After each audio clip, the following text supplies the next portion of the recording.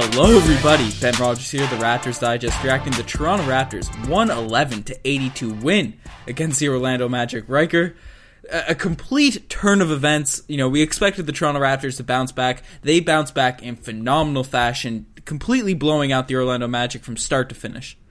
Ben, tale of two games. Absolutely crazy. But before we break it down, because there's a lot to unpack here, we'll start with the comment of the day. Hey, I don't know if we've done it in a while, but tonight's is a request for us to live stream or do a live reaction pod. Well, we're planning on doing that. Don't know exactly when for one of the games in the first round. So if you aren't following our Instagram yet, that's what we'll do it through. Make sure you check that out or you will miss it.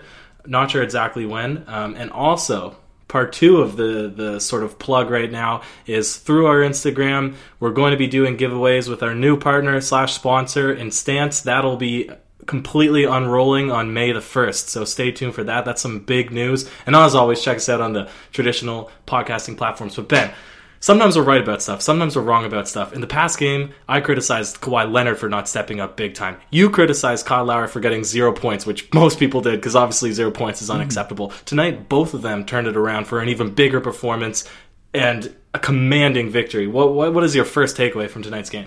Well, the first guy we got to talk about, Kawhi Leonard was amazing, and we're going to talk about Kawhi a lot in this podcast, but the topic of discussion for the Toronto Raptors over the past few days has been Kyle Lowry. Obviously, you mentioned his 0-point performance in Game 1, and tonight completely turned it around. 22 points, 7 assists, 4 rebounds, couple steals, 8 of 13 shooting from the field, 2 of 4 from the three-point line, and just a ridiculous game. He was confident, he was looking for shots, he was doing all of the Kyle Lowry things we've come to expect over the years, and this was a Kyle Lowry-esque game we used to see from 2016, 2017. Those years, that year where he had the kind of similar to the D Rose MVP season. Just ridiculous stats, ridiculous defense, ridiculous, everything. Kyle Lowry was absolutely everything we could ask for out of our starting point guard tonight. And, not only did he facilitate, he was looking for shots. And we were talking about how when Kyle Lowry's shot isn't going down, we need him to be aggressive. And that's exactly what he did. He didn't start the game just settling for threes. He was getting to the rim. We saw, it might have been the first game in like a month we've seen Kyle Lowry really drive to the net and take layups. I was so happy with how he played. And he got a block, Ben. A block. Yeah. 6 foot or 6'1", however tall Lowry is. It's great. The only thing he didn't do spectacularly was give a soundbite full post-game interview, and that was one of the more boring ones that I've watched. But it's funny because I basically said that Kyle Lowry doesn't need to score 20 points. He only needs to score, despite the salary that he's getting and his previous All-Star appearances, this season included. I said he really only needs to be in the 10 to 15 point range in order to secure a victory for the Toronto Raptors against the Orlando Magic. Obviously, we might need more from him in further games, but can he play it this way consistently? Because if I'm saying if he only needs 10 points, really, for a W, and he's going to give us 20 points, can he sustain this so the Raptors can continue to dominate game in, game out the Orlando Magic, dominate whoever moves on from the 76ers Brooklyn Nets matchup?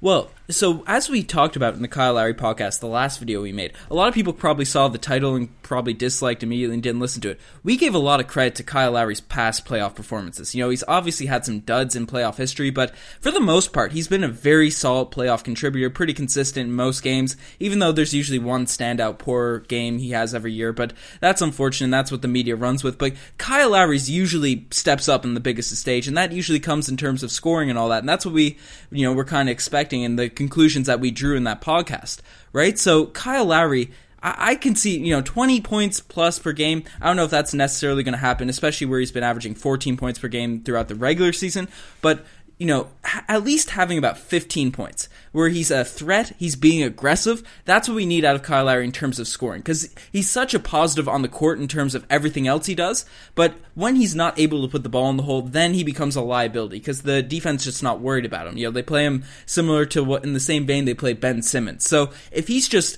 as you mentioned, not necessarily dropping 20 points, but 15 to 17 point range per game, and then doing all the other things, he's exactly what the Toronto Raptors need obviously against the Orlando Magic, but against the Bucks, against the Sixers, against whoever team we end up playing in the rest of the playoffs. Yeah, and I don't know if we can continue to expect or really expect at all another 61% or consistently 61% from the field, but I'd say he can still get in that range. Taking about 13 to 15 shots per game would be nice, and again, not taking them all from the three. Obviously, the three is a complementary piece of Kyle Lowry's game, and sometimes it's really crucial for rallying the team or being a big momentum boost, but really he is able to attack the basket relentlessly and all the things that you mentioned before.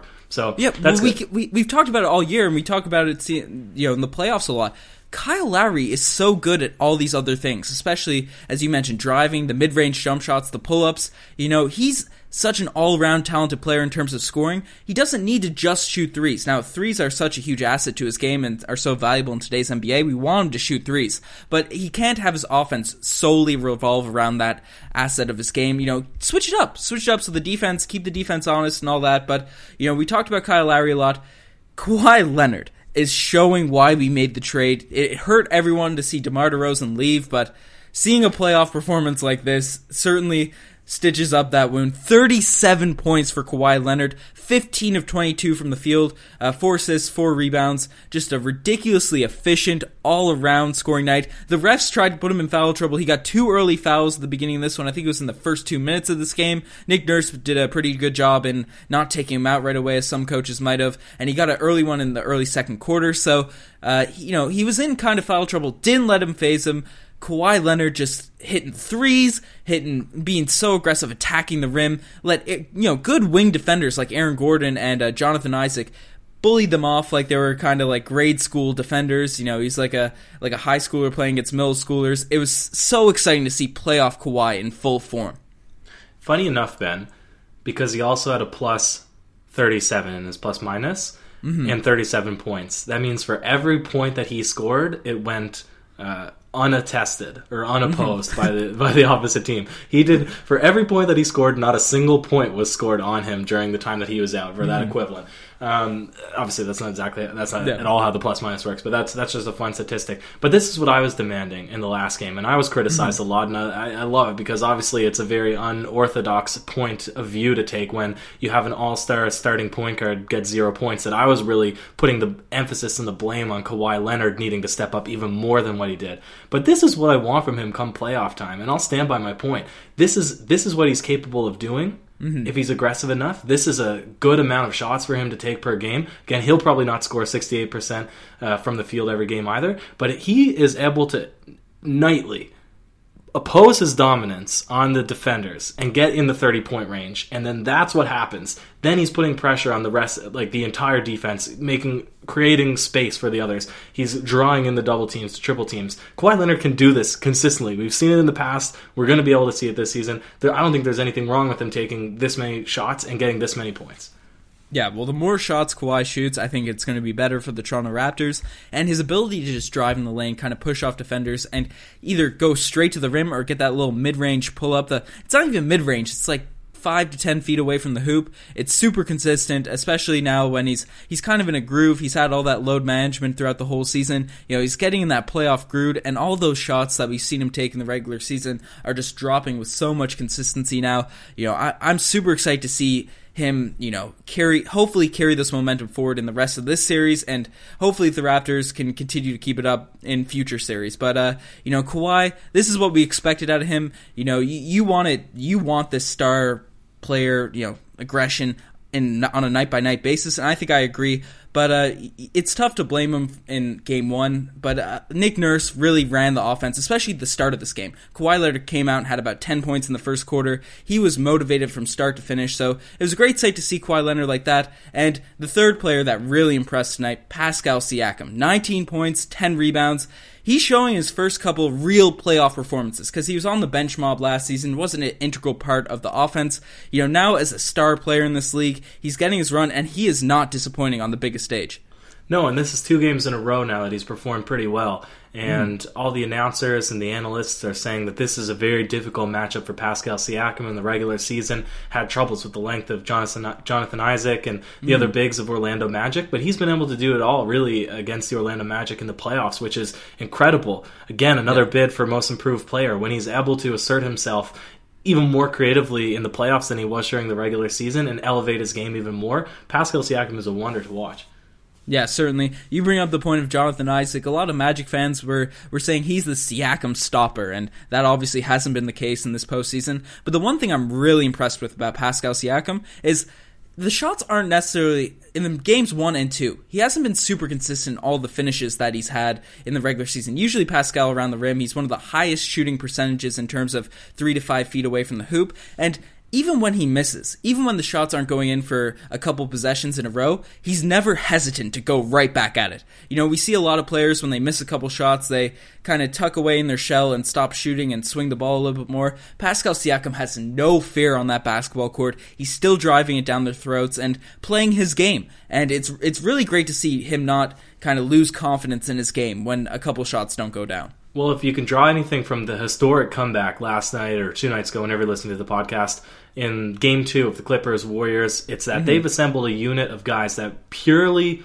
won or have the ability to win based off of energy and confidence. None of them are really all-stars. None of them are impressive. And it just goes to prove, if you can be like Pascal Siakam and don't let a couple shots missed get you down, continue to stay aggressive, then good things will happen.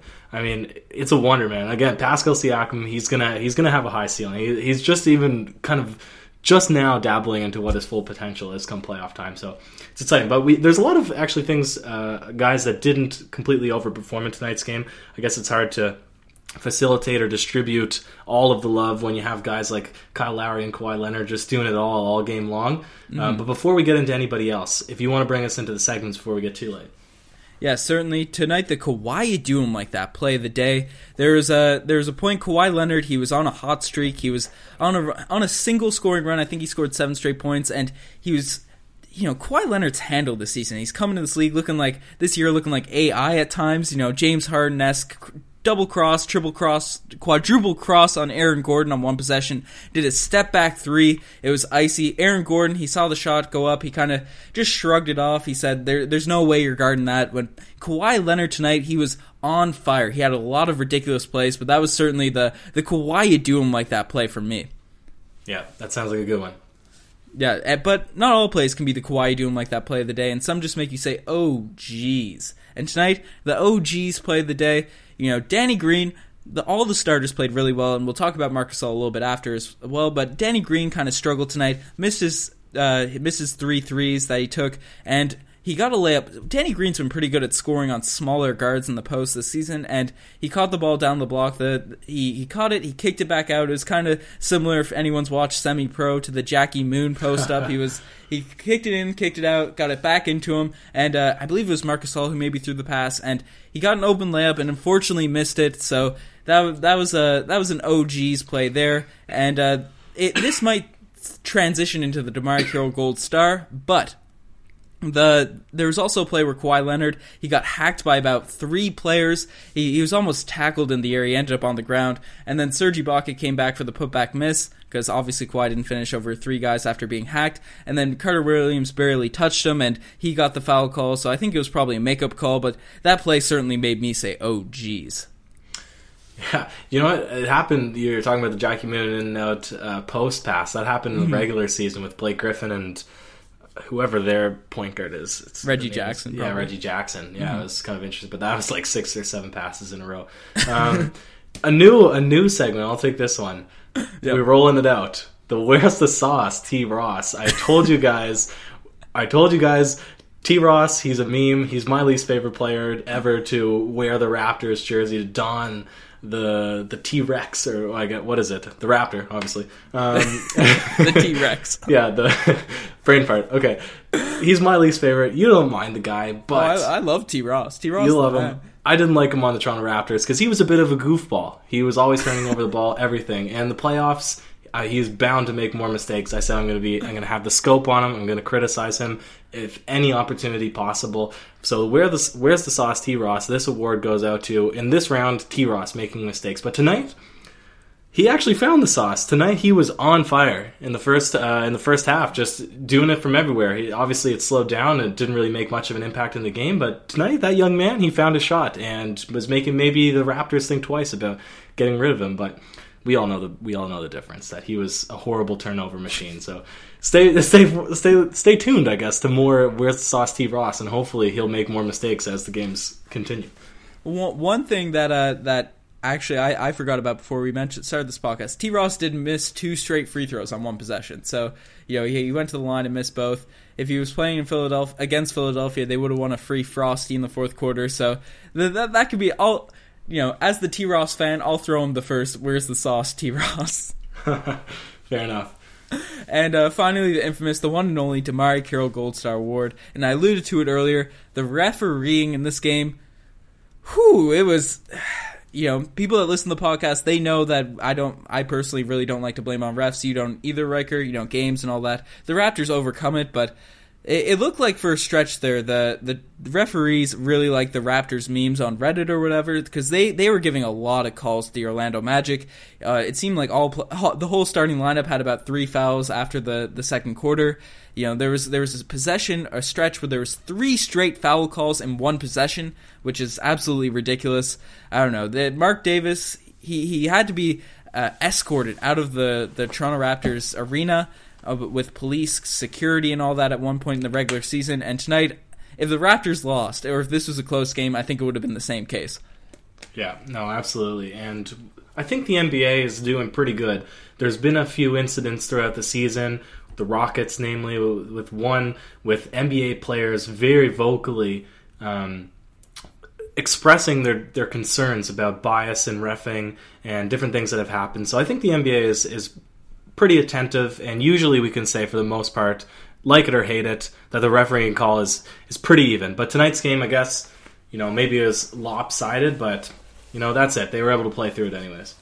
Yeah, and honestly, we kind of have another OG's moment too. When Michael Carter-Williams, there was a possession, they showed the replay, and it was Kyle Lowry and him got kind of tangled up, and then we saw Michael Carter-Williams just go absolutely berserk, and you thought Kyle Lowry maybe, stabbed him or something on the possession. You didn't really know what happened, the way he reacted, and so he forced the referees to go look at the review, replay it, and instead of giving Kyle Lowry, because Carter-Williams got charged with a foul on it, instead of giving Lowry a foul or a tech or a flagrant, they ended up giving Carter-Williams a tech on the play. So that was a pretty interesting OG's play of the game at that moment. Another one. So well, it's because the foul was called. The foul was called on Michael Carter-Williams, and then the tech was assessed after the foul was called for his reaction to the foul. So when they went back to the review period, they're not able to then look at what Lowry did prior to the technical and the foul, and that's the reason. So even if he had to have done something, unless it was something crazy, then they wouldn't have been able to call anything anyways. Yeah, but it looked like he just elbowed Lowry in the head after he tried to box him out. It was a weird play, Riker. This game wasn't weird. I think game 1 was weird. I don't think this is what I expected. You didn't even say whack. You didn't say whack once. This game was not whack tonight for the Toronto Raptors. This was the opposite of whack. This was great. The Raptors had the sauce tonight. They stole it from T. Ross in the second half. I'm really happy, and we got to see a Jeremy Lin sighting. We got to see some Malcolm Miller. I can't speak today. Eric Moreland's all out there. We got the bench out getting some minutes. Yeah, never bad to see. But until the last 3 minutes, they had only played basically an 8-man rotation, with the 9th guy, Jody Meeks, I think, playing like 4 minutes throughout the game. So that's what I love. That's the tight 8-man rotation in the playoffs. Yeah, certainly. Nick Nurse had the tight rotation. I think he did a good job at keeping quiet in the game, even when he had early foul trouble, but there's not many other critiques you can have of this game tonight. But the Toronto Raptors came out, they got the W. Not much more we can say about this game, but hopefully now in Orlando we can continue this hot streak and hopefully finish out the series in 5. That's it. Love to hear it. Certainly. You're the best for making this far. Check out the Twitter, the Instagram, all that cool stuff. As Riker mentioned, we got a lot of cool stuff coming on there, so follow us on that. We're live on all streaming platforms, so if you don't like YouTube, you don't like the GIF loop or whatever, definitely check us out on those platforms so you can text and all that. Any last words, Riker? I'm excited for the next game. Cheers. Woo!